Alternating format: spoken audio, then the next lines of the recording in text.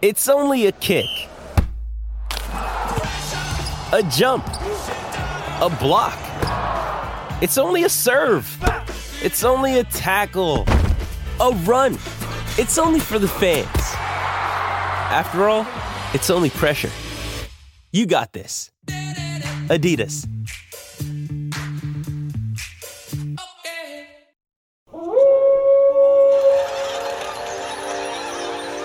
News team, assemble!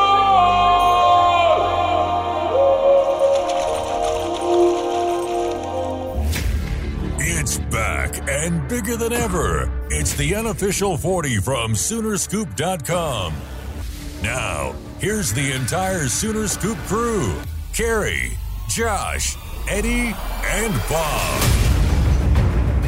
Surprise! It's a Tuesday edition of the Unofficial 40 podcast as we are going to be doing a couple episodes this week with, they're calling it ESD now, Early Signing Day. It's not NSD, ESD, I guess is the official ESD moniker. That's really actually NSD. That it really is replaced NSD. Yes. NSD. It is kind of weird. Like, I was thinking about that earlier this week, maybe putting something up on the front page or something. I was like, do we call this National Signing Day or is this Early National Signing Day or Early Signing Day? Well, I don't even know what to refer to it as, but something's happening tomorrow. Guys are signing.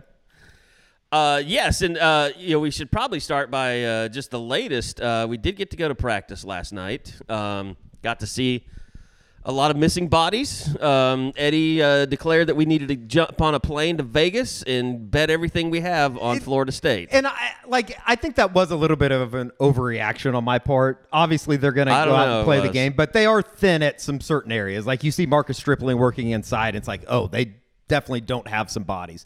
But that was before we knew that, Joshua Ellison's still going to play. Yeah. Which is kind of curious that some of those guys that announced they're going to enter the portal are still playing in the game.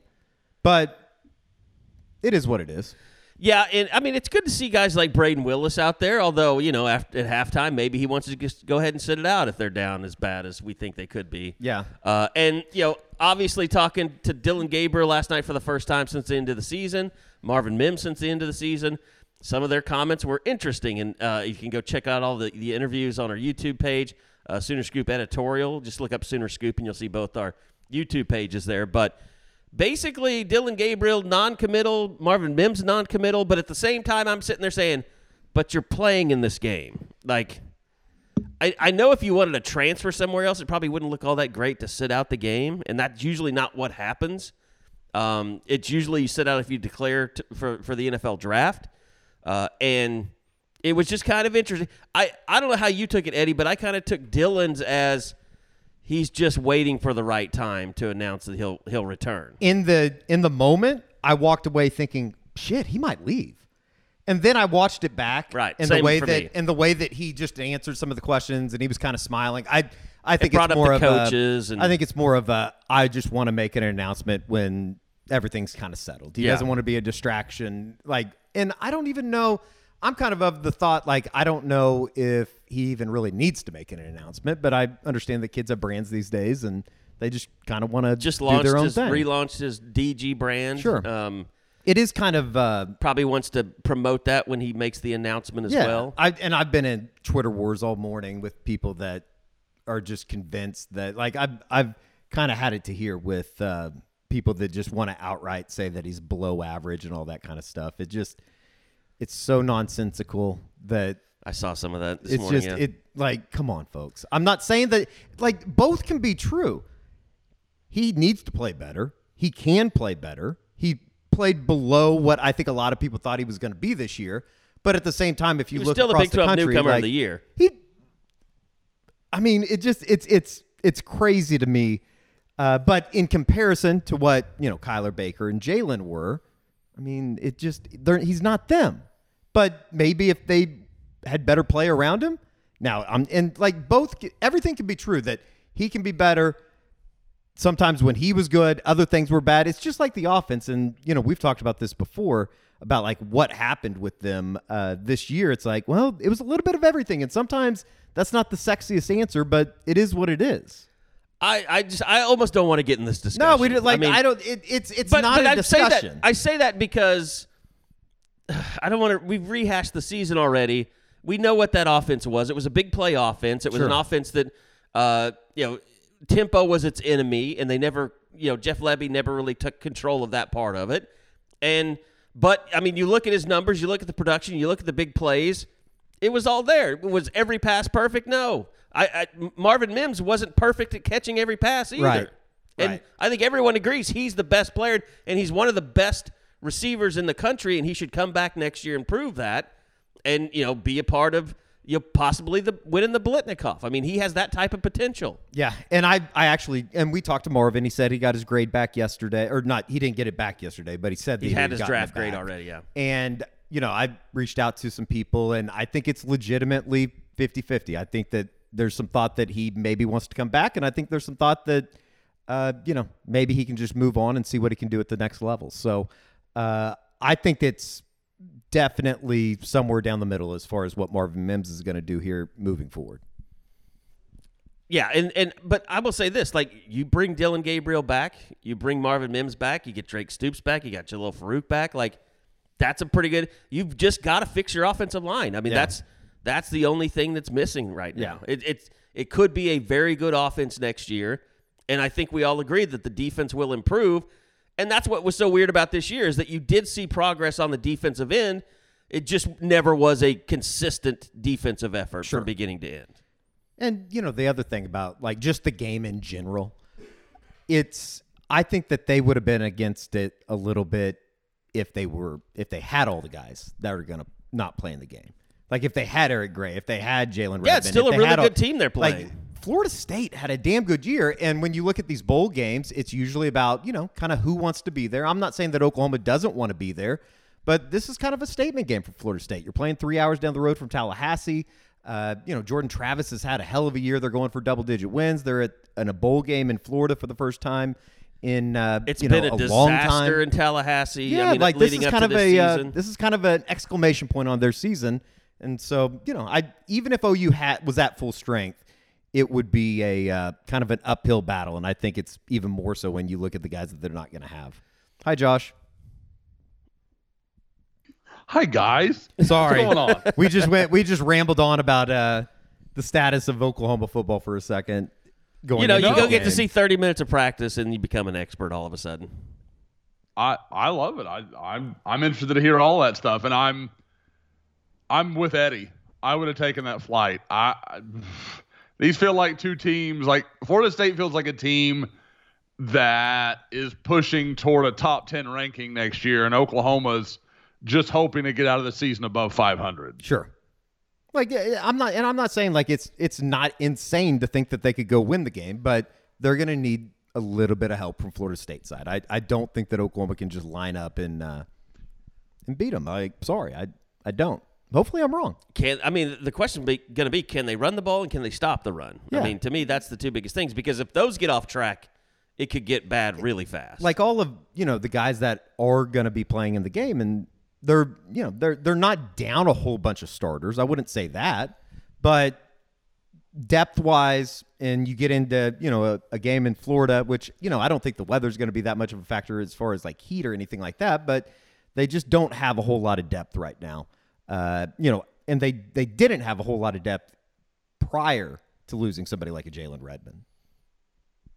Yeah, they had basically Jordan Kelly and Jeffrey Johnson, and then a little bit of help from, Coe or Ellison, and really Coe. They got kind of screwed in being sent to the Cheez-It Bowl because it's a much better bowl game, quote unquote, but they're also playing a much better opponent. Like, Florida State's a couple breaks away from, pushing to be in the top 12, which, here in a couple years would get you into a college football playoff. They're a really good football team. Go ahead, Josh. Kerry, you just bring up a good point with the run game, because these are two borderline top 10 run games in college football and two very mediocre run defenses. Like, even Florida State has been clearly better than Oklahoma, but they're like 60th in the country. They're nowhere special in that regard. So to me, it kind of plays into what we've talked about a lot of times, guys. Like, Can Oklahoma take their foot off the pedal, do some things to control the clock, keep Jordan Travis off the field? Like, there are ways Oklahoma can manage this game. Sure. But they've not shown the ability to do so from a management level. You know what is kind of funny too, though? We talk about Florida State's offense, and obviously Jordan Travis is really good. They're going to want to be able to run the football. When you look at just total yards, just in general, how much more do you think Florida State averages than OU per game? Just yards per game, straight up. 20. Florida State averaged 475.7 yards per game and ranked 12th nationally. Oklahoma ranks 18th nationally at 472.2. So 3.5 yards. And it's just kind of crazy how we think about the Oklahoma offense, or at least I do. And I think, God, Jordan Travis had an incredible year. And then when you think about Oklahoma offensively, it's like, yeah, I mean, they were good, but... And then you think of all the bad. I don't know. Maybe it's just sometimes... I will say this. Every team that was ranked, Florida State lost to this year. Wake Forest, NC State, Clemson. Oh, I think there's a little bit of that. Like, They don't did beat think the LSU. ACC is very good. And that was a game that LSU should have won if they don't miss the extra point. Yeah. And that was early in the year. It was first game. But, they smoked Miami, who everybody smoked. They beat Florida, who just got beat in their bowl game. Didn't even show up. That's their Florida history. didn't even show up in the bowl Florida's game. really good at that. At least Dan Mullen wasn't there to make any excuses for the JV squad. So, they had a good season, but, you look at the level of competition. You mentioned ACC. Clemson was a bad football team, and they lost to them at home, I think. No, yeah, that was in Tallahassee. Yeah, they made it interesting. I mean, and now I want to make sure I heard you right there. I don't think I would call Clemson a bad quarterback. They had a great defense. Yes. They had a terrible quarterback. Yes. Yeah, fair enough. And they scored 34 on him.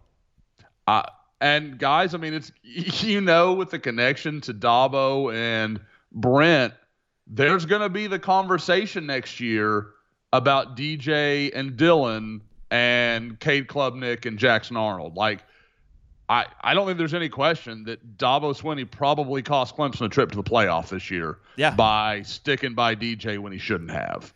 But Dylan's never been that bad and that inept at throwing the football. And that's 100%. That's 100% accurate.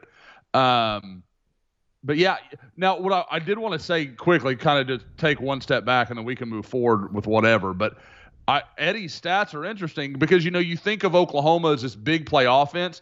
Florida State averaged more than half a yard per play more than Oklahoma did. Yeah, they're a big play offense. They've got weapons. Yeah, the Wilson kid's going to be that's going to be a matchup nightmare for OU's corners. You don't think Justin Broyles is going to lock him down? Justin Broyles against Florida schools is not a good matchup. Or LSU schools. Or LSU schools. Or Louisiana. I'd think in general. Just southern area schools. That's fine. Yeah. That's fine. Mm-hmm. That might be the last time that we take a shot. We're not doing that. He doesn't deserve it. No, we're moving on. We're moving on. No, but yeah, I mean, look, I'm not going to say it's going to be a good game. Things have to go Oklahoma's way in order, I think, for that to happen.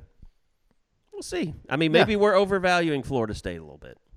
Well, and I think that, Oklahoma offensively, obviously they're not going to have Eric Gray, they're not going to have Antoine Harrison, but at the same time, Dylan Gabriel is coming off of, probably his best game in a OU uniform in the Tech game. So we'll see. I'm not big on accusatory questions, Josh, that people always want to ask me to ask someone. But should I take one for the team tomorrow in Brent Venables' press conference and ask a question along the lines of, how can you possibly compete in this bowl game with as many players as you're missing? Just to piss him off and to piss off the team? I mean, if you become the locker room, signage, I mean, do you think they send you a gift basket? You get some Cheez-Its or something? I mean, I don't know how I feel about a reward for you. Yeah, I don't know how I feel about being the owner of the Cleveland Indians in the major league scenario. Just in talking to Ethan Downs, I think it's been made emphatically clear within the OU locker room that nobody expects them to go down there and even compete with Florida State. Well, but they need a good quote. You know, they need someone to voice their frustrations. I think that they know. I think that they're well aware that nobody really expects them to do much down in Orlando. Maybe really, the perfect office theme is like, how dare you accept this Cheez-Its bid? Like, I mean, just how dare you? It feels like that may be the way to go. I have one question for you, Eddie, though. Who the is really talking about this game in a negative or positive or objective format? Nobody's talking about the Cheez-It Bowl. No. Except the only thing I can think of is they watch the stupid Bowl Confidence Show, which is the worst trash TV that you could possibly watch, where they were like the fifth most likely. Florida State was like the fifth most likely team to win their bowl game. I'm sure that they're just making up quotes. They'll probably clip all this and use us. Good. That's fine. So we can do something productive with our lives. If they win, I better get a my own Gatorade bath. Cheez-It bath? For all the rating systems, do we get to count like the 85 to 90 listeners, or does that just count as one? Oh God, what is that? He's speaking at Leach's, it is memorial service. I'm not going to shit on anybody today. No. He's probably. I mean, he has good Mike Leach stories. Yeah, I'm sure. I always enjoy. I'm not even sure. I know that he does. Lincoln Riley's speaking at Mike Leach's thing. His memorial service down in Is it in Starkville today? So Bob's supposed to be speaking as well. Oh, really? Yeah. It's kind of a who's who list of people that are speaking. I'm sure Hal Mummy will speak. Yeah, he was just on. Okay. I think he was the first guy up there. So, all right. Sorry for derailing. Let's get to what we originally came here for. When you need mealtime inspiration, it's worth shopping Kroger, where you'll find over 30,000 mouth-watering choices that excite your inner foodie. And no matter what tasty choice you make, you'll enjoy our everyday low prices, plus extra ways to save, like digital coupons worth over $600 each week. You can also save up to $1 off per gallon at the pump with fuel points. More savings and more inspiring flavors make shopping Kroger worth it every time. Kroger, fresh for everyone. Fuel restrictions apply. Tomorrow is early signing day, National Signing Day. We'll just declare it National Signing Day. The early signing day, nobody's going to pay attention to the next one. I mean, for the most part. But Josh, I kind of find this interesting because, with all the stuff of the portal going on, and you have a National Signing Day, it's almost like you thought, okay, well, most of these guys better commit because they'll lose their spot if a transfer happens. But it seems like we're seeing a lot of the bigger names that are just kind of like. And maybe it's because of NIL, but a lot of guys are just kind of like, well, I may sign or it might be Friday, or I'll sign before the deadline ends. It seems like it's going more and more in that direction every year now. There is definitely some interesting delays that are happening. We can get into the kind of individual ones, but there's no question there is a feeling that for some of these guys there is some jockeying for position going on, where guys are kind of waiting till later in the game to kind of get serious. And this may be what it's like, and it almost forces people to you guys were talking about ESD and NSD. It may just shove it back to February. It may be impossible to continue to do this if it grows and grows in this way with the NIL and the mid-December signing day while the portal's going on. They may have to make something and just say, look, you can sign in August or you can sign in February, nothing in between. Because they're just I can't even imagine how chaotic it is for the coaches right now, trying to not only juggle recruitments, but just roster numbers, trying to figure out who they have room for and who they don't. I guess in a ways, though, is it better for the coaches that, for the most part, you're going to have 85, 90% of your class done by tomorrow afternoon, right? Yeah. Oh, yeah, at least. All 23 should sign of the current commitments.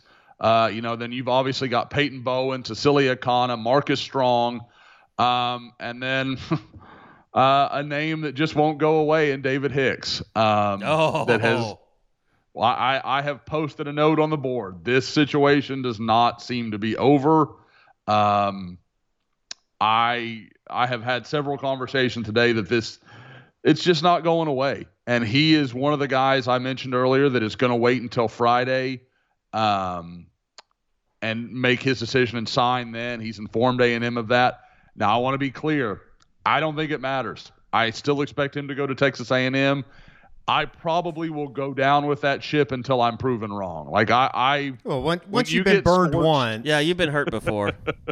Exactly. I'm not ready to get hurt again. So when you get burned, like pretty much myself and everyone else who covered David Hicks did the first go around, you're like, I'm going to just hold back on this one. So, and again, I don't want to present it as like I've heard something, oh yeah, it's done. It's going to be OU. It's not what I'm hearing. I'm just saying I'm going to struggle to take any of it seriously until OU's football account like tweets out the announcement that he's in. Like and even then I may be skeptical. We should come up with like a Hallmark movie for recruiting signing day. Like, they have all the ones for Christmas. Should have the one where Josh goes to a small town and from the big city, and he's a powerful recruiting scout. Falls in love with a 6-man football player. Tries to tell the coaching staff they need to sign him over the 5-star or something. Yeah, I like this. I like this. Now, I've got to buy a puppy somewhere in the middle of it. But other than that, I think we're really on the right track. I guess Tiffany said no more dogs. She has definitely said that. But, if I'm getting that Hallmark money, I'm told those actors are paid really well. I was reading something about that the other day, that they stay in the 4 seasons. They're really well accommodated, especially because I think they shoot those whole movies in like 2 weeks. Like, it's insane. The Full House girl, Cameron Bray, she got like crack swiped addict. up. Was she the crack addict? No, that was Joni That was the other one? or whatever. She got like signed up by the crazy conservative Hallmark channel that started up. Well, there you go. Not the conservatives. Like the crazy. OAN Was it of CCHC? Hallmark? Hold on. Movies? I'm not saying conservatives are crazy, but it is like the OAN of Hallmark channels. Of Hallmark channels. Yes. Yeah. Interesting. I'm just extremist conservative. Like every hearth has like 3 shotguns above it, like it's like mounted. There was a big controversy because they asked her if any of the Christmas movies would be about same-sex couples. And she said, no, we're focusing on traditional families. That's beautiful. And then she just got killed. We're going to do DEI training after this. Okay. All the students are walking into school strapped with AR-15s to protect themselves from school shooters. Is that? Oh, my God. Jesus Christ. Jesus. Kerry, you took him down this road. You took him down this road. You got no one to look at but yourself. I'll try to get us back.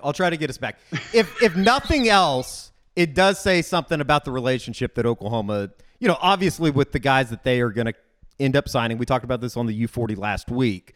But if nothing else, it shows you, specifically with the Hicks situation, kind of the relationship that they're trying to build with guys. And obviously, I think over the last couple of years, anybody that realizes with recruiting, you just can't necessarily burn bridges with people because you might have to come back and recruit them out of the portal or continue recruiting them to try to get them to sign even after they may commit somewhere. Recruiting is a pride swallowing like monstrosity. I mean, because there are just going to be times, because again, it's not even, like you said, Eddie, it's not even just the recruitment now. Like, David Hicks may go to A&M and in a year decide, well, that wasn't the right fit for me. And then he's back in the portal. Look at LJ Johnson, the big time back from Houston, that is now, I know had some conversations with Oklahoma, and Oklahoma didn't go out with a blaze of glory on him. They just kind of said, hey, best of luck at A&M, let him go. And now if they want him, they've got a realistic chance to land him. So that is one of the trickiest things about all of this, because it's almost like you don't get to have a human reaction sometimes. And I will say, I think the one thing, especially in Oklahoma's case, that they will walk away from, the guys that they will kind of, back away from, if your whole thing is NIL, OU is playing the NIL game. Don't think for a second they're not. I think they've done a really good job over the course of this recruiting class, kind of getting that scaled up and getting it going where it needs to go. But at the same time, if that's all you're talking about, the coaches are going to pass. I mean, it's as simple as that. And I think they should. I mean, yes. Yeah, it's all these years of looking at 5-star bust and things like that. To me, you're just putting up the red flag like I'm a potential bust. If all I'm worried about is NIL and I'm a 5-star, my thought is, well, this kid's not interested in working, to become a first-round draft pick as much as he's got his hand out. And again, it's important to separate like a kid that, okay, I'm trying to get some value and I'm trying to, maybe take care of my mom or my family or whatever. I got no problem with that. But if, again, you're right, Kerry, like the guy that's like, well, I don't really care about, the tradition of producing guys in the NFL or anything academic or, I mean, like you have no conversation to have other than what's the bottom line going to look like. I'm with you. Like, and maybe that's an old school way to look at it, but I struggle to believe that guy has got his head on to go through a summer with like a guy like Jerry Schmidt. Like, I feel like you're not going to last long anyway. And then whoever signed that check's going to be annoyed that he did. Or she, I saw something, equal opportunity. I saw something. It was an article. I don't know who wrote it.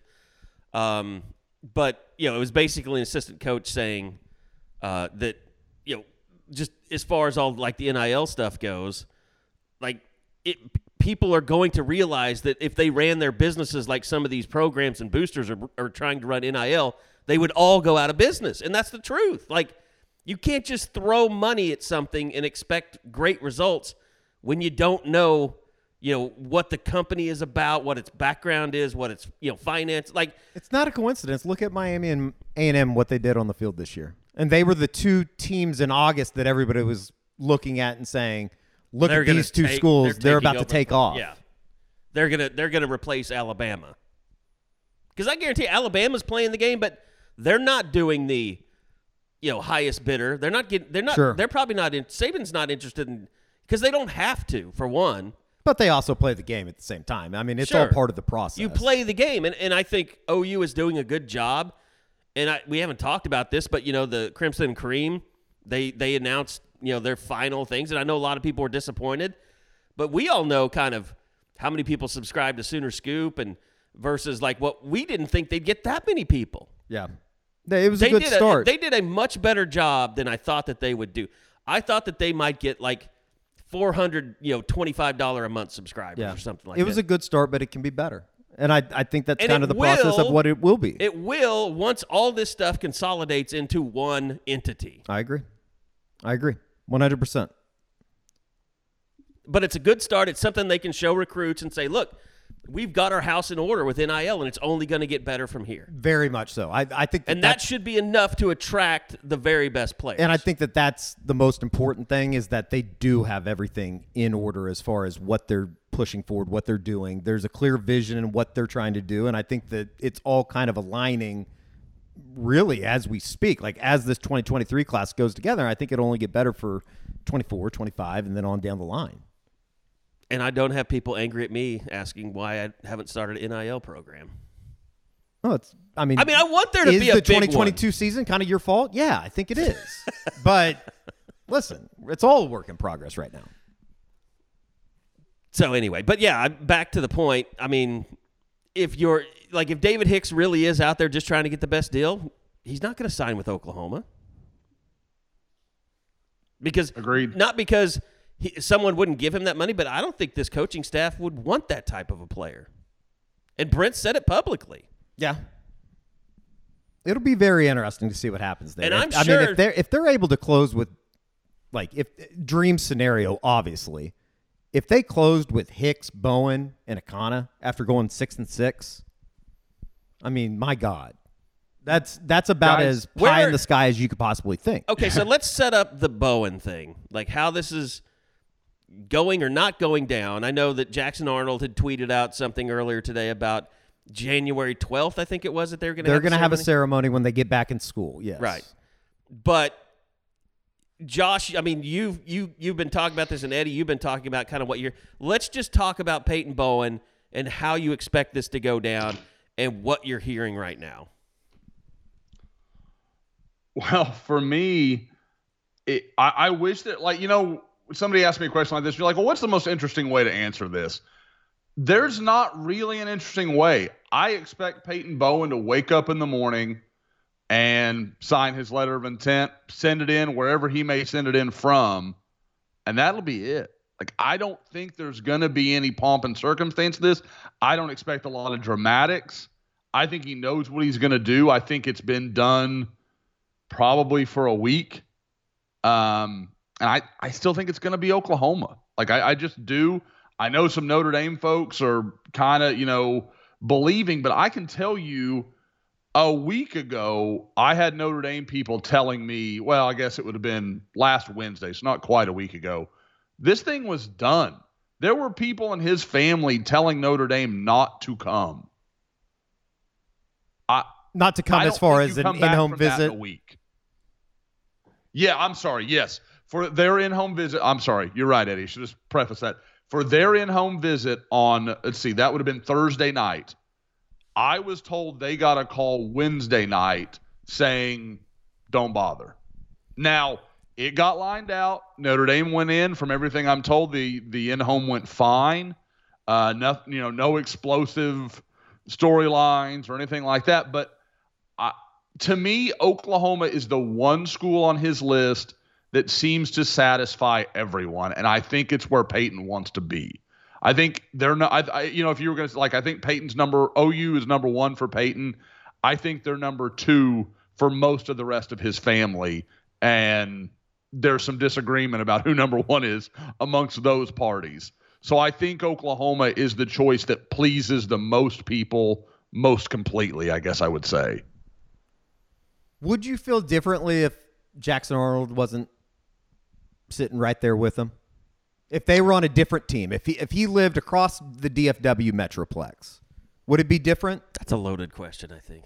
Is it? I mean, and maybe it's a question that is kind of stupid and shouldn't even be answered. To be honest with you, I'm just kind of wondering. I'm not saying it's stupid. I'm just saying. Well, no, but as I say it, maybe it is kind of stupid.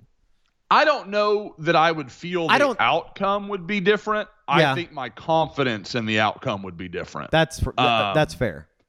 And that's kind of where I'm at. Like right now, I feel like it's about 80% likely to be Oklahoma. That's where I'm at with it. Now, maybe I'll hear something in an hour and it changes. That's just the way this game gets played, like we were talking about earlier, especially in this NIL era when things can change so dramatically, so quickly.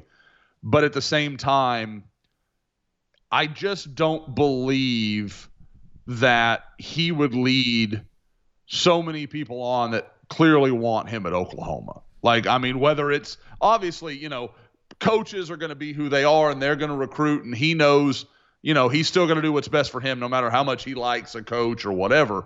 But you talk about Jackson Arnold, you talk about his girlfriend, you talk about some people around it. Like, sure. I just like, and Eddie, you've talked to Peyton. Like, yeah. He's a solid kid. He's not some jackwagon. He's not going to be a problem. Like, he is a good kid, and I just don't see him doing that. Now, I know if, my counterpart on the Notre Dame podcast is probably like, he's led Notre Dame along this whole time, and now he signs with OU on signing day.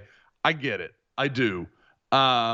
It's kind of like the Dillon Gabriel thing. It's like there's a lot of moving pieces here that you can't just point at one thing. Like, I almost feel bad for him in a way that he's being painted as this kid that is like trying to build up suspense, trying to make this big announcement when in reality, I think it's far from that. There's a part of me that just thinks that he doesn't want to mess with it.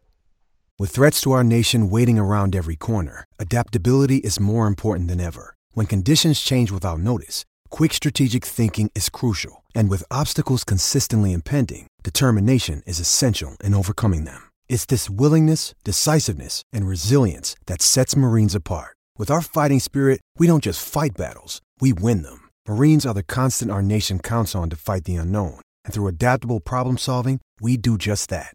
Learn more at Marines.com. He's done nothing. He's not the guy out there tweeting like, Sooner fans, who can get me over 20,000, like he's never behaved that way. And I don't care about the guys that do. I'm just saying you can't really paint him with that picture at all because he's been very low key. And at the same time, Eddie, I respect the hell out of him because he's never he's never shied away at this. Like, while he hasn't sought the spotlight, he's never been like, oh, I don't really want to do an interview. Like, he's always talked to people. Like, he's always been, and I mean, does he say a lot in those interviews? You know, it's kind of word salad sometimes. Yeah. But at least he's there answering the questions and helping guys like us out rather than just like, I don't want to do that. Like, he's never done that either. And we've all seen guys, and especially guys of his caliber, that have done that have just kind of been like, oh, no, I'm going to stay out of this, and then turn to Twitter and be like, oh, where are my fans at? You know, that kind of stuff. I don't care what Peyton Bowen does tomorrow. I think he's handled it really well. Yeah, and like you said, it's not like any of this has really come from him. It's just really it's all come from people saying, I'm hearing this or I'm hearing that. So sure. And you know, obviously it's because he's one of the best players in the country. Like, he shouldn't be punished because he's one of the best players in the country. He shouldn't have to make a decision or an announcement to appease people because he's so good at football. I don't know. I guess that's just kind of the way that I feel on that. OU fans have got to accept, and I say this a lot, but I'll be brief about it, but this is recruiting elite players. It's chaotic. Like, I know everybody's like, well, Alabama doesn't go through this. Hell yes, they do. They deal with this every time on these elite guys. Georgia's making a run at it, or Auburn and Hugh Freeze is trying to backdoor a 5-star guy. Like, they do this all the time because nobody gives up on elite talents because you cannot replace them. You can't just find a David Hicks or a Peyton Bowen anywhere. They are special players that make you better instantaneously, and other guys want to come play with them. You have to fight like hell from beginning to end for these guys. What kind of job did Brandon Hall do if they're able to land Peyton Bowen? I mean, what kind of feather is in his cap in being able to actually complete this if they are able to get his signature? I mean, guys like he and Jay Valai, I'm working on some content for tomorrow, some of the, big picture type stuff that we always do. And I keep going over, I'm like, God, they had their hand in a lot of guys. But that sounds weird. They helped land a lot of quality players in this class. And, I think, guys, as we look back, basically it's about a year ago when this staff really started coming together. And you look at it, I think Brandon Hall would have been one of the guys, not so much that people didn't like, but they just didn't know him. Like, who is this guy? Is he good enough to be at OU? Does he have the track record? Blah, blah, blah. And I think, especially Carrie and myself, knowing Hall from back when he was, GAing under Brent, like, you knew this was a guy that Brent was probably going to bring back to Oklahoma. So I think it's a huge indicator of what he can do. And he worked hard. And that's not to say that he didn't have help. There were a lot of cooks in the kitchen helping land Peyton Bowen. I mean, that's the way that goes. Again, for elite guys, it's usually not just one coach. It's everybody kind of, to use the old OU baseball, everybody pulling on the same rope kind of thing. But at the same time, I think when you mix landing guys like Peyton Bowen, and watching Makari Vickers' senior tape, and, Jay Valai had a big hand there as well. But that's a potentially really good safety duo if that's what it ends up looking like. And then you throw in all the other guys. Eric McCarty was a big Brandon Hall guy. And I know that's not a shocking win for OU, but clearly a guy that OU has high hopes for. You mix that with the development of Billy Bowman this year. Looked like he really improved as a player. Saved the Texas Tech game. I know everybody kind of remembers the last thing they saw, but Key Lawrence looked better at times, and I think there's a chance that Brandon Hall, while kind of unknown when he came in, is showing signs of being one of the better assistants on this staff. All right, let's reset. Another guy that we've mentioned his name, Tassilia Akana. His situation, is he a guy that will sign tomorrow, or is this another extension? No, I expect him to sign tomorrow. I have talked about it before. Now, I have said that Tassilia Akana is actually a kid from Hawaii. He plays in Utah, and that's where everybody knows him from. He moved to Utah during COVID. They weren't playing football in Hawaii. They weren't playing football in California. He basically moved as far to his east to everyone else's west as he could to find football. And so he went and played at Sky Ridge and Lehigh, and is a guy that is now back home in Hawaii with his family and going to sign tomorrow. Now, obviously, with the time change and not being able to sign until, your local standard time, he is, he's going to be a little later in the day before anybody knows. But I've been told repeatedly he is expected to sign. I still think it's going to be Oklahoma, but with Peyton Bowen, there's a lot of indicators. He's not said it. I'm not saying I know anything definitively, but there is plenty to tell you that it's Oklahoma. With Tassili Akana, it's a lot of connecting the dots. Like, okay, this, and this makes sense. You hear, a thing or two here or there, that it's kind of, a secondary source kind of thing. But I don't know. He is going to be very interesting. I visited Louisville and Colorado over the weekend. I know people are kind of like, oh, that's Dion, something like that. Tassili Akana, I just struggle to believe he's going to be a guy that is going to totally turn everything over because he made a 12-hour visit in Boulder, Colorado. Like, I just don't believe that based on everything I know about the kid, and especially if the choice is Colorado or Oklahoma.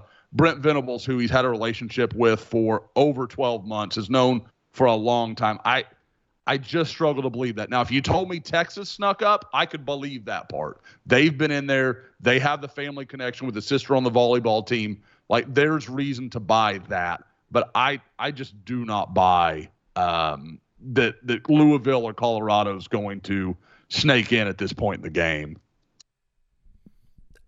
Outside of that, I know we've been talking a little bit in the war room about sadly, there were two Coffeyville guys, right? Was it no, just one? The big offensive lineman. Yeah, Keyshawn Blackstock. Okay, so yeah, do I need to get involved here as a former Red Raven? I don't know. How big of a bag do you have? It's not very big. Well, it might not be working out here. Josh, what? So you don't expect anything coming from him tomorrow? No. Talking to some people, I think there is going to be a little. I don't think there's a real connection between what he wants for his recruitment and what Oklahoma is focused on. I just think they're a little different priorities, and I just think that's probably not going to be a fit from everything I've heard over the last 12 hours or so. Josh, since Bob wasn't there, are you at all surprised that everything's coming down to Wednesday? I am. Honestly, instead of like Nick Evers went Monday, Kobe McKenzie went Tuesday. Usually Sunday, Monday, Tuesday, there's a lot more stuff happening, and I guess there has been nationwide, just not when it comes to the Sooners. Yeah, it is interesting. Now, and I will say, in last year, for a comparison, there were so many more moving parts in play. So you have to acknowledge that part of it. But you're right. I kind of thought Marcus Strong would go Sunday, Monday, something like that. And Bob, we've already talked about David Hicks a little bit, but I almost said this earlier. I'll just say it now. You want to get real conspiratorial? Hell yes. What if they are not pushing for Marcus Strong because they believe they have a chance at David Hicks? That's the only thing I can think of. Because they need defensive linemen. No chance they would take both? Right. I wouldn't rule it out, and I wouldn't blame them for doing so. I think, again, now I will say, obviously I've never seen Marcus Strong in person. I spoke to someone who was around him over the weekend. He is, I was told he's a good-looking kid, not a great-looking kid, was kind of the way it was described to me. So maybe, but I know Todd Bates had been to see him. Like, I know that had happened by now, so I don't think the feeling would have changed or anything like that. I don't think that would have really been a big issue or anything like that. But it does make me wonder, because I can't think of another reason why he isn't already in the boat. Sure. Like it doesn't. I mean, again, there could be multiple reasons why Oklahoma is kind of cool on him or is trying to kind of wait him out a little bit. But his best offer is Georgia Tech, reason right? from his side. Best offer is Georgia Tech with Florida International, Atlantic, Georgia Southern. So it's not like you can't slow play this guy a little bit if you wanted to. And that's I mean, again, I am very much connecting some wild dots there, but it's an interesting theory. We'll see. Again, kid like that, I'm taking him, and I'm going to see what happens and see what comes out of it. And if we get, if OU gets David Hicks as well, great, fine, wonderful. But boy, I'm not risking a guy that I thought was good enough to offer for a guy that we all know is probably going to have 2 or 3 more plot twists before Friday. Well, as you've heard, Bob Przybylo has joined us mid-podcast. And, Bob, we've gone over most everything. I think, yeah, right. I think, the one thing that we haven't really talked about is this class that's secure tomorrow, that's going to be announced. Any concerns at all about anyone of those 23, and also of those 23, who are a couple of guys that really should be celebrated like they were down to the wire gets that are just huge pickups for Brent Venables? I don't have a lot of red flags here. I wondered about Lewis Carter a little bit when Hugh Freeze was hired at Auburn. I wondered if maybe they would make a run at him. I haven't heard much along those lines. Caleb Hicks was one that a lot of people were kind of wondering about, being a Dallas area guy that had some connection to Prime, and you wondered if that would be an issue with he in Colorado. But he's come out and said several times, no, I'm solid, I'm good, I'm going to sign with Oklahoma on Wednesday. So I think that's pretty set. I really don't see anybody. Keon Brown was kind of the same deal, like Tallahassee kid. You wondered if Deion would make a run at him, but he's already had a ceremony at his school where, I don't know. I don't see anything that sends up any real red flags for me. As far as guys that, people were making runs at, it's not going to surprise anybody. PJ Adebawore. That's a guy that a lot of schools have kind of tried to keep knocking on the door and try to get involved with. And, with some of the talk today with the Damon Wilson kid being crystal balled, I think by Steve Wiltfong to Georgia, Ohio State loses out on one of their big-time guys they were really wanting. And there was rumors a month ago that Ohio State was going to get involved there, and they said, oh, no, they're going to focus on their guys. Boy, that's a backfire in my opinion, because again, I think PJ Adebawore is a 5-star talent, and if there's not many guys you could take that I would rather have than him. So I thought that was kind of interesting, and I want to highlight somebody just because, like I said earlier, I'm going over some film and some different stuff for some of the articles I'm working on for tomorrow. Logan Howland, holy cow, his senior tape looks really good. That is a 6'7", 280-pound guy that looks amazing moving around. That as I look at that tape, I'm like, that is a top 100 offensive lineman. That's what it looks like when I'm looking at it. And we're going to have to look at his rankings, see if we can get something done there. But he looks outstanding and looks like a huge steal. And it makes sense. Again, I've talked about it before. His finalists were Michigan, Iowa, and Miami. 3 schools, Michigan and Iowa, obviously their credentials as offensive line producers are there. Michigan's 2-time Joe Moore winners. Iowa is what Iowa is. And Miami's got Mario Cristobal, a guy who knows what he's looking at, an offensive lineman. And I thought he had potential. I didn't think he'd show it this fast. I was pretty impressed with what he put on tape his senior year. Well, and obviously, Jackson Arnold is probably the most well-known person in this class. There's no, real. It's just nice that we finally, have all the star rankings out there. We don't have to listen to, not listen, but don't have to read every comment when Rivals puts out a 4-star Jackson Arnold. And He's a 5-star.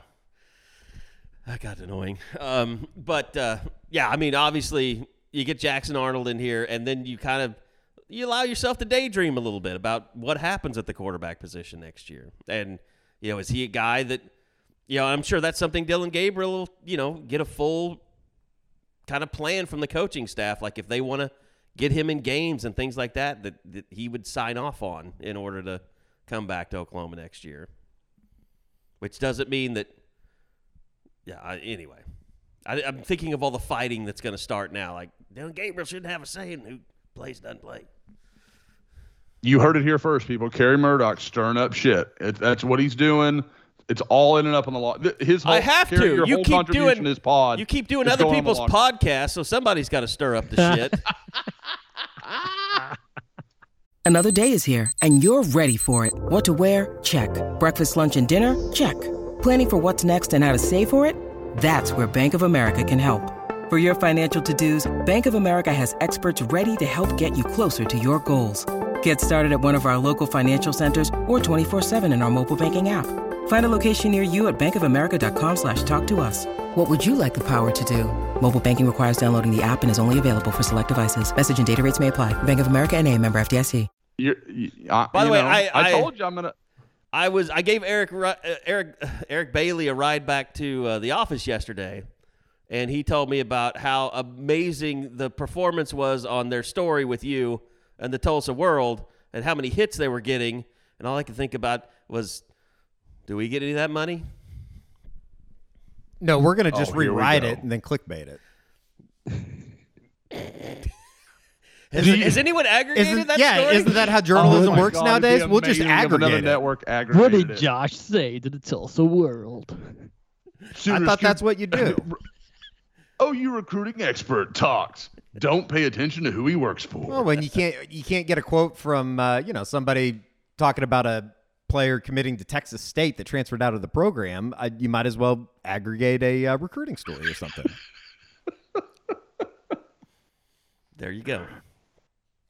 So, I mean, I know you haven't been here the whole time, Bob. Was there anything that you wanted to bring up about tomorrow's signing day? And we can get your thoughts on what you saw at practice as well as we get out of here.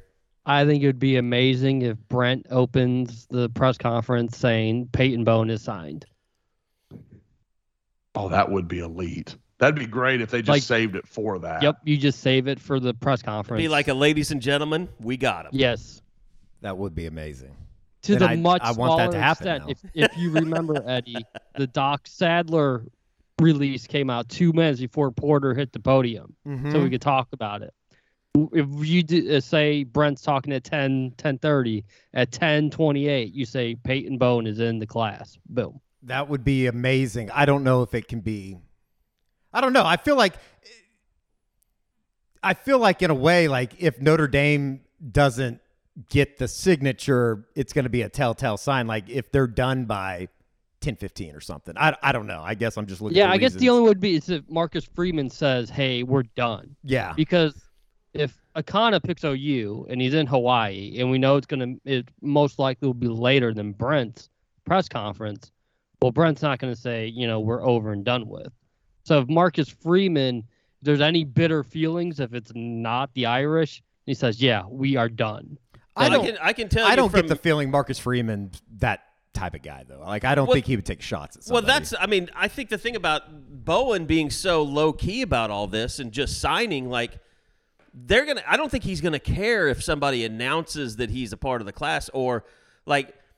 Let's face it, we're going to be glued to Notre Dame's signing day updates, just like we will OU's tomorrow, just to see when his name shows up, who it shows up for. And OU always does a really good job of that. They get up very early, and they start putting those things up about 6, 7 a.m. Eddie and I will both be massively distracted from our radio jobs in the morning. I'm usually checked out. It doesn't matter. That's the thing. We're so close to Christmas, we can just mail it in the rest of the week. Nobody cares. Oh, yeah, 100%. Yeah, nobody cares. Absolutely. We're not getting a performance evaluation this week. Yeah, for those who wouldn't listen if I got it anyways. Who forget this about signing, it's 7 a.m. local time, whatever your local time is. Yep. Yeah, and OU's usually there updating right at 7 a.m. So It's kind It of always crazy. pisses me off that OSU doesn't update until like 9 a.m. It is kind of crazy nowadays too that, depending on how things go and, depending on where all your guys are, especially if they're on the East Coast, Right. like exactly. it could be over by 9:15 in the morning. And then you're just kind of left sitting there like, well, that's that. Cool. And that's kind of what signing day has turned into. No, it is. I mean, there used to be a day we're here on Campus Corner. I'd be over at like Balfour's, and we'd have like signs to hang every time somebody came Really? in. Yeah, and it was like he put another name on the board. Yeah. And I was doing a radio show and Vanna White at the same time, like putting names up on a board. It's just not that way anymore. Thank God. I like it this way better. Still, my favorite signing day is Cale Gundy getting mad at me because the Ryan Broyles year. Because I put a photo of him and Mike yelling at each other on the front page. Wanted me to take it down immediately. I did.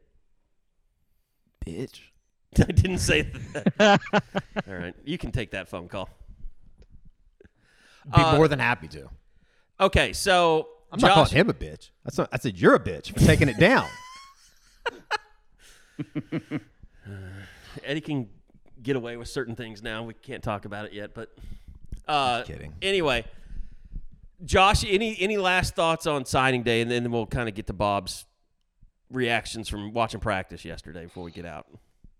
No, again, I think, obviously everybody's going to watch Akana and watch Bowen, and then whatever's going to happen with Marcus Strong, I think that could be interesting. We'll see what comes from that. But with that exception, I expect a pretty straightforward day for Oklahoma fans. They don't have to, last year there was some angst, there were some things going on, as they closed, guys that they thought they might lose, that kind of stuff, and a couple they did, Xavier Bryce among them. But there is at least a chance here, to close strong. And again, you add Akana and Bowen, I don't even think it's a question, but I think even without those guys, this is probably Oklahoma's best defensive line or defensive class since 2008, probably. Right. Mm-hmm. So it's a really good group. Now, again, that 2008 group didn't pan out all the way in a lot of the ways they would have wanted, but there's absolutely, this has a chance to be a very good group and a good foundational class for Brent Venables. Not only are obviously the guys within the class, the two that we probably, I guess in a way he's not technically part of the class with Son coming in from Indiana, the transfer portal, and then maybe whatever happens with Trace Ford, but Kendall Dolby moves into the top 10 of the JUCO rankings today as well. Like I think that's one of the guys that I don't know if I necessarily have overlooked him, but probably didn't realize at the time when they got him like exactly who he is. Oh, I talked him up on Sunday and on another podcast that Kerry was excited I did. So look, the only reason that I know how far Hawaii is behind America, well, they're in America, the mainland, I should say, is because that guy Gabe has his family has a place in Hawaii, and he's always there in the off season, and so I know like he doesn't wake up until this hour or that. Now hour. we did trade, Josh. We haven't told them yet, but we did trade, Josh. Your appearance, we get 1 week of the timeshare, so we'll be going out to. Yeah. Do we want Napa or do we want Maui? We've talked about doing a scoop gathering. Maui. That's what I thought. Yeah, we want Gabe, Maui. okay, that I'd go to fair Napa, trade. though. I'd definitely go to Napa. Napa or Naples? Napa. Like Napa Valley. Valley? Yeah. Like wine tour? Yes. I think I'd maybe rather go on the wine tour than go to Hawaii. Well, no. I don't think we'd Hawaii's be never been allowed. huge I don't for think me. we'd be allowed in Maui, actually. I think Napa's more my speed. I don't know what your speed is. I don't either. But I don't know. I don't know how you look at yourself and say, "Yeah, I'm a Napa guy." Because look at me. I I'm a feel like Napa South guy. Beach in the 80s is Eddie's speed. Where? Eddie's. I always felt like your wheelhouse was like Scottsdale. Driving around with a bag of cocaine in the. Well, box. that's Napa. Yeah. It's just farther north. You mean west? Northwest. Okay. All right. So Bob, you got to go out to practice. Eddie and I had our crack at it.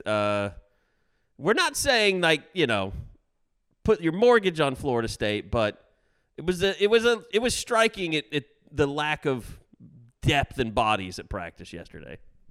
It was striking in that regard, and it was also sort of like a lot of the questions, and this is from my end too.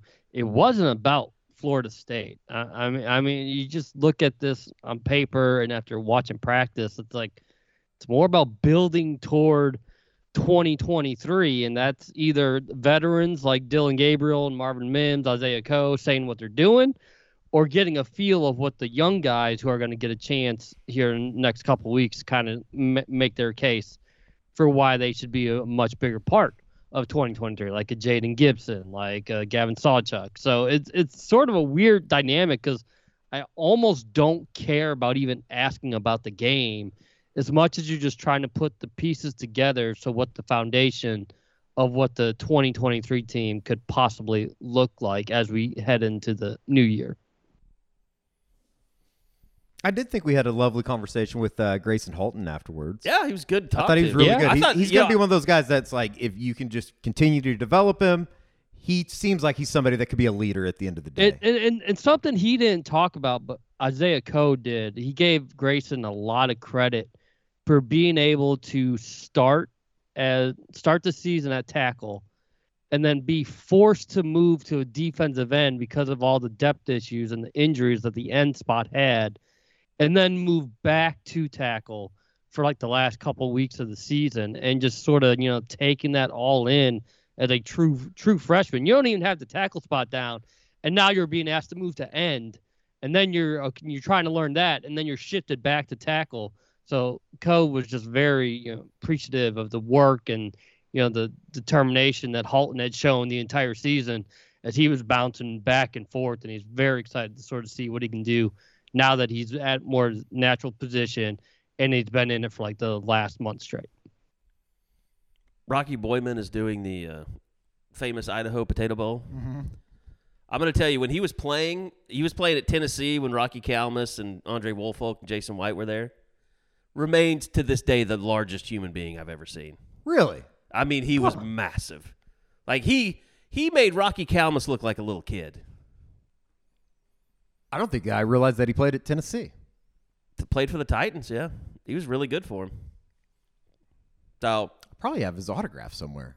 Rocky Boyman's? Yeah, because I got like that entire Titans team. My uncle lived in Nashville, and we would always get like Titans gear. They're like season ticket holders. So we always got like, I'm sure that if he was on Rocky Kalmus's team, with him and Woolfolk, yeah, I bet I have it somewhere. Just a little random pod factoid for you. Okay, so signing day, real quick, Bob, and then pretty big basketball game. Yeah, I mean, kind of their last chance to really make a dent before we head into conference play, and they've been so close with a couple of these. And it's not like Florida is a top 25 team, but you need something better than Ole Miss and Seton Hall as your non-conference. And you're still going to have Bama going down the road, and we don't know if Bama will be the top 5 team that they are right, at this moment.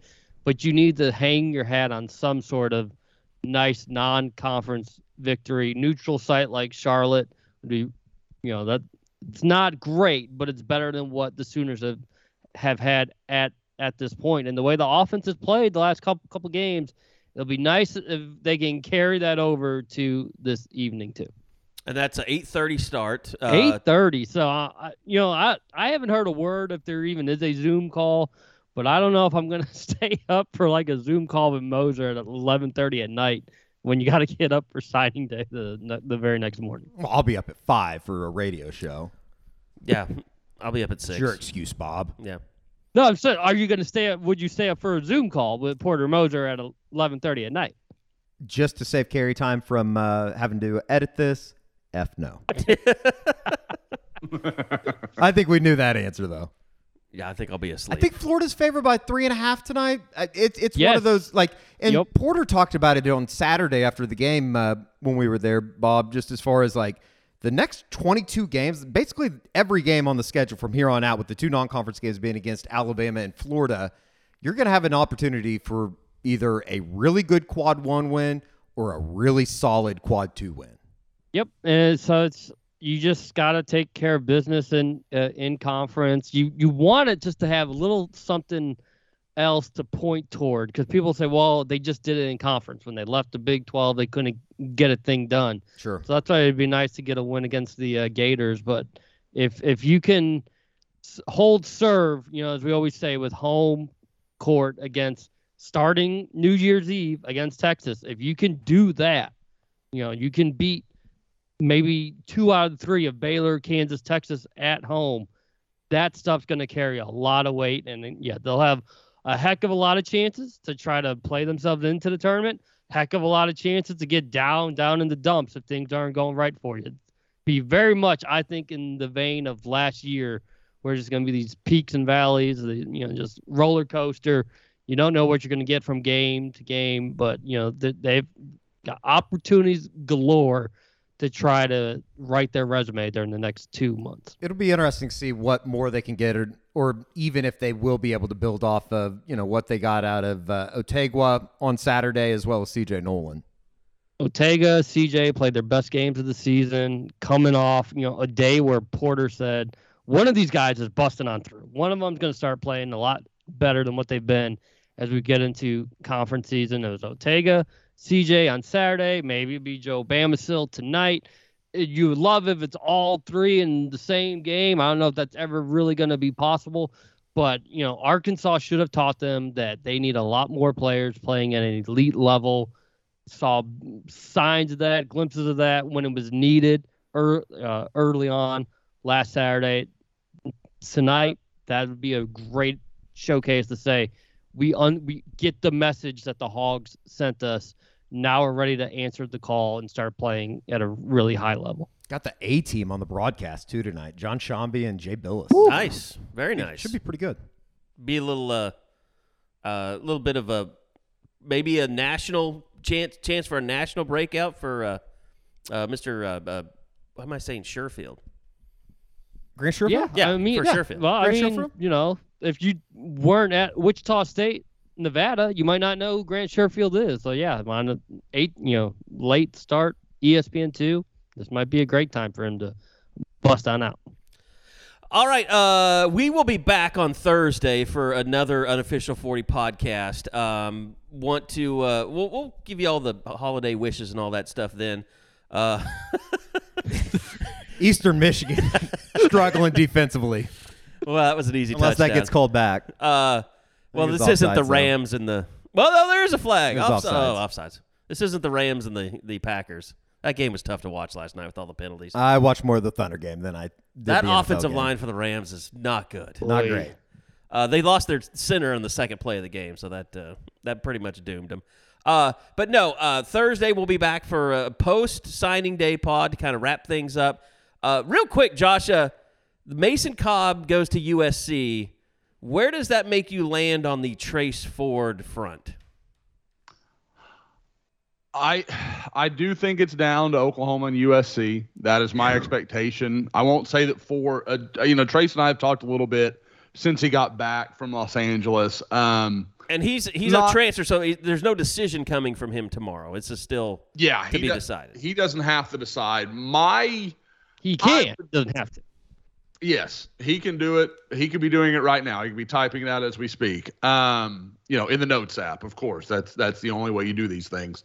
But no, my guess is that by this time next week we'll know what he's doing. I don't think he's got a lot more he wants to process. I think he had a pretty good idea of the schools he wanted to look at. Definitely think USC impressed him, surprised him. I reported kind of yesterday that I kind of thought they were out, and then I talked to him a little bit more, and I thought, okay, I've read this wrong. So it's just, to me, I think in a lot of ways Oklahoma makes the most sense to him. I don't know if he can play his old. It kind of reminds me of last year talking to Isheem Young, and he was like, yeah, I really like Oklahoma, but I could never play against my teammates. And I was like, okay, that makes sense. I kind of wonder if that's a factor here, if that's going to be more than can be overcome. as we're just wrapping this up, I just saw that OU basketball tweeted out that Grant Sherfield will be on the 94 feet walk with Jay Billis tonight. Oh, very nice. During the game, the little feature that they do. Okay. That'll be cool. By the way, I want to thank everybody who took part in our 20% off of the SoonerScoopStore.com. Eddie was up here just getting that stuff out, so it's all out. Hopefully it gets to you by Christmas. USPS, they made the 17th the last day that they could officially guarantee delivery for Christmas, but outside of one of my buddies out in L.A. or in San Francisco, I think there was a New York one, but a lot of that stuff was local, so you should be getting it all before Christmas if you're worried about that. But, yeah, the 20% off sale has ended, and we can't guarantee anything by Christmas.